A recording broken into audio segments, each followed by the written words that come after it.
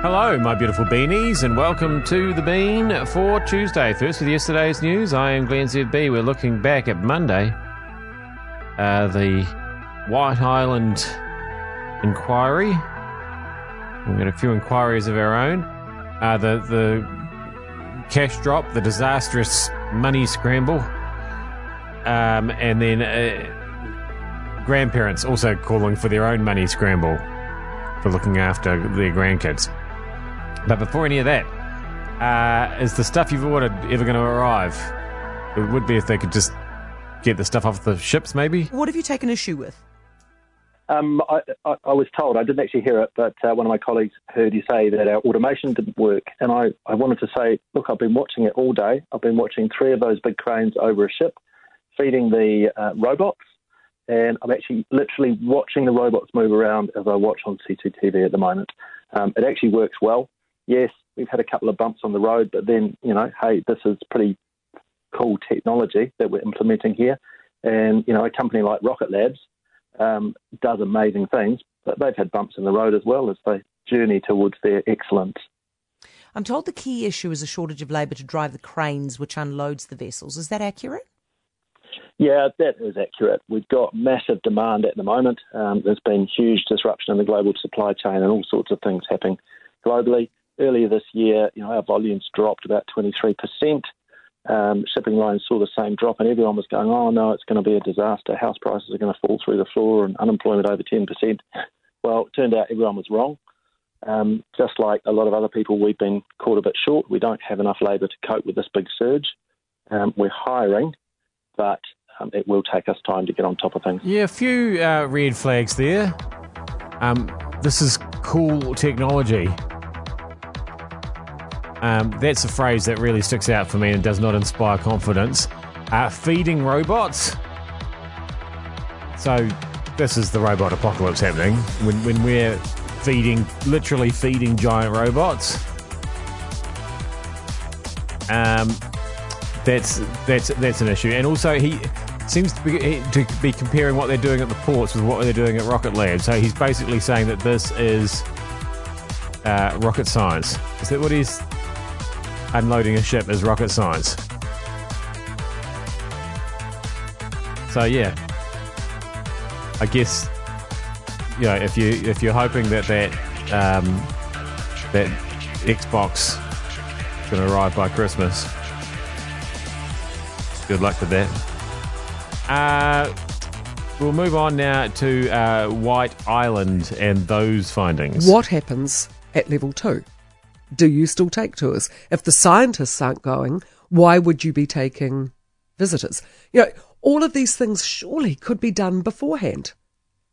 At the moment, all you've got is a government organisation coming in, prosecuting people who have already learned very, very hard lessons, who are already doing it very, very tough, and saying, shouldn't have done that. Well, yeah.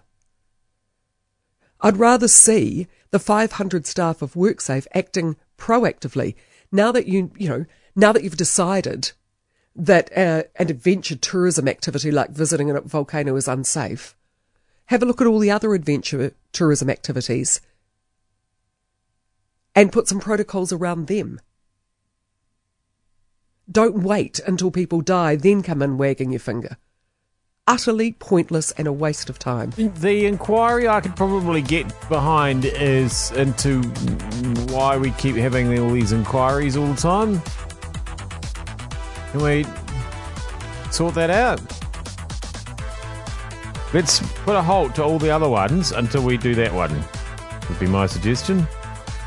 A few questions being asked about this big cash drop from the safety warehouse over the weekend, obviously. Didn't go great. The firm says there was real money, and it was thrown to the crowd. Whether there was 100,000 or not, it's a bit grey. Don't know.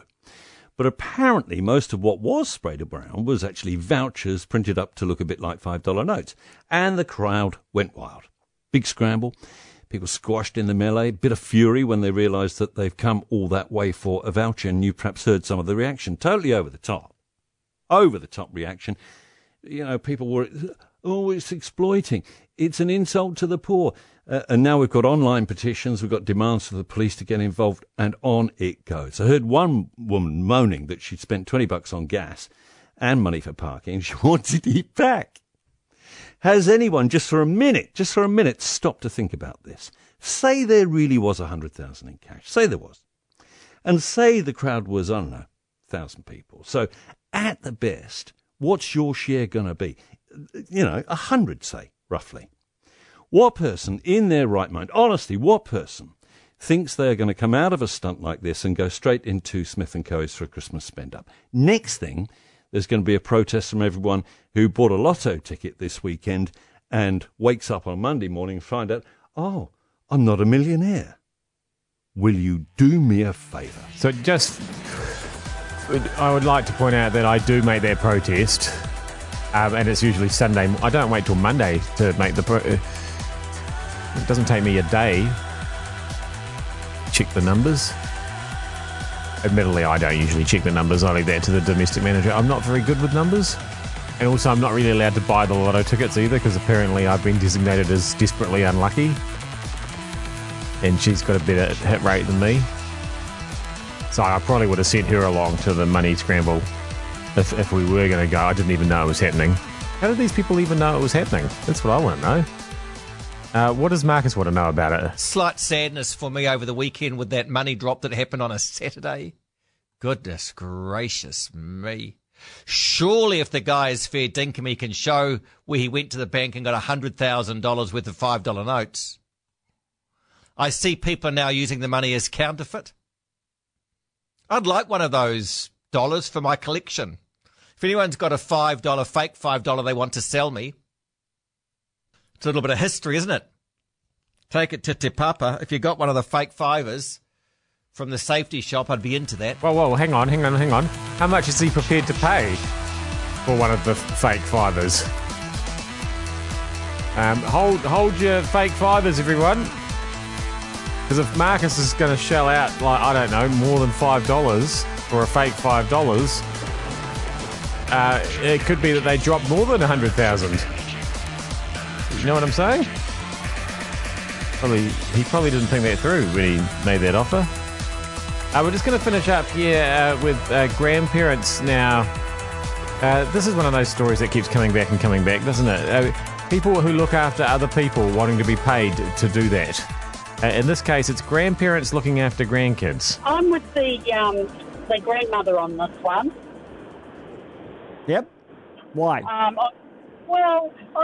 I just get really annoyed with this younger entitled generation. You know, looking after grandkids, I've got 14, it's hard work.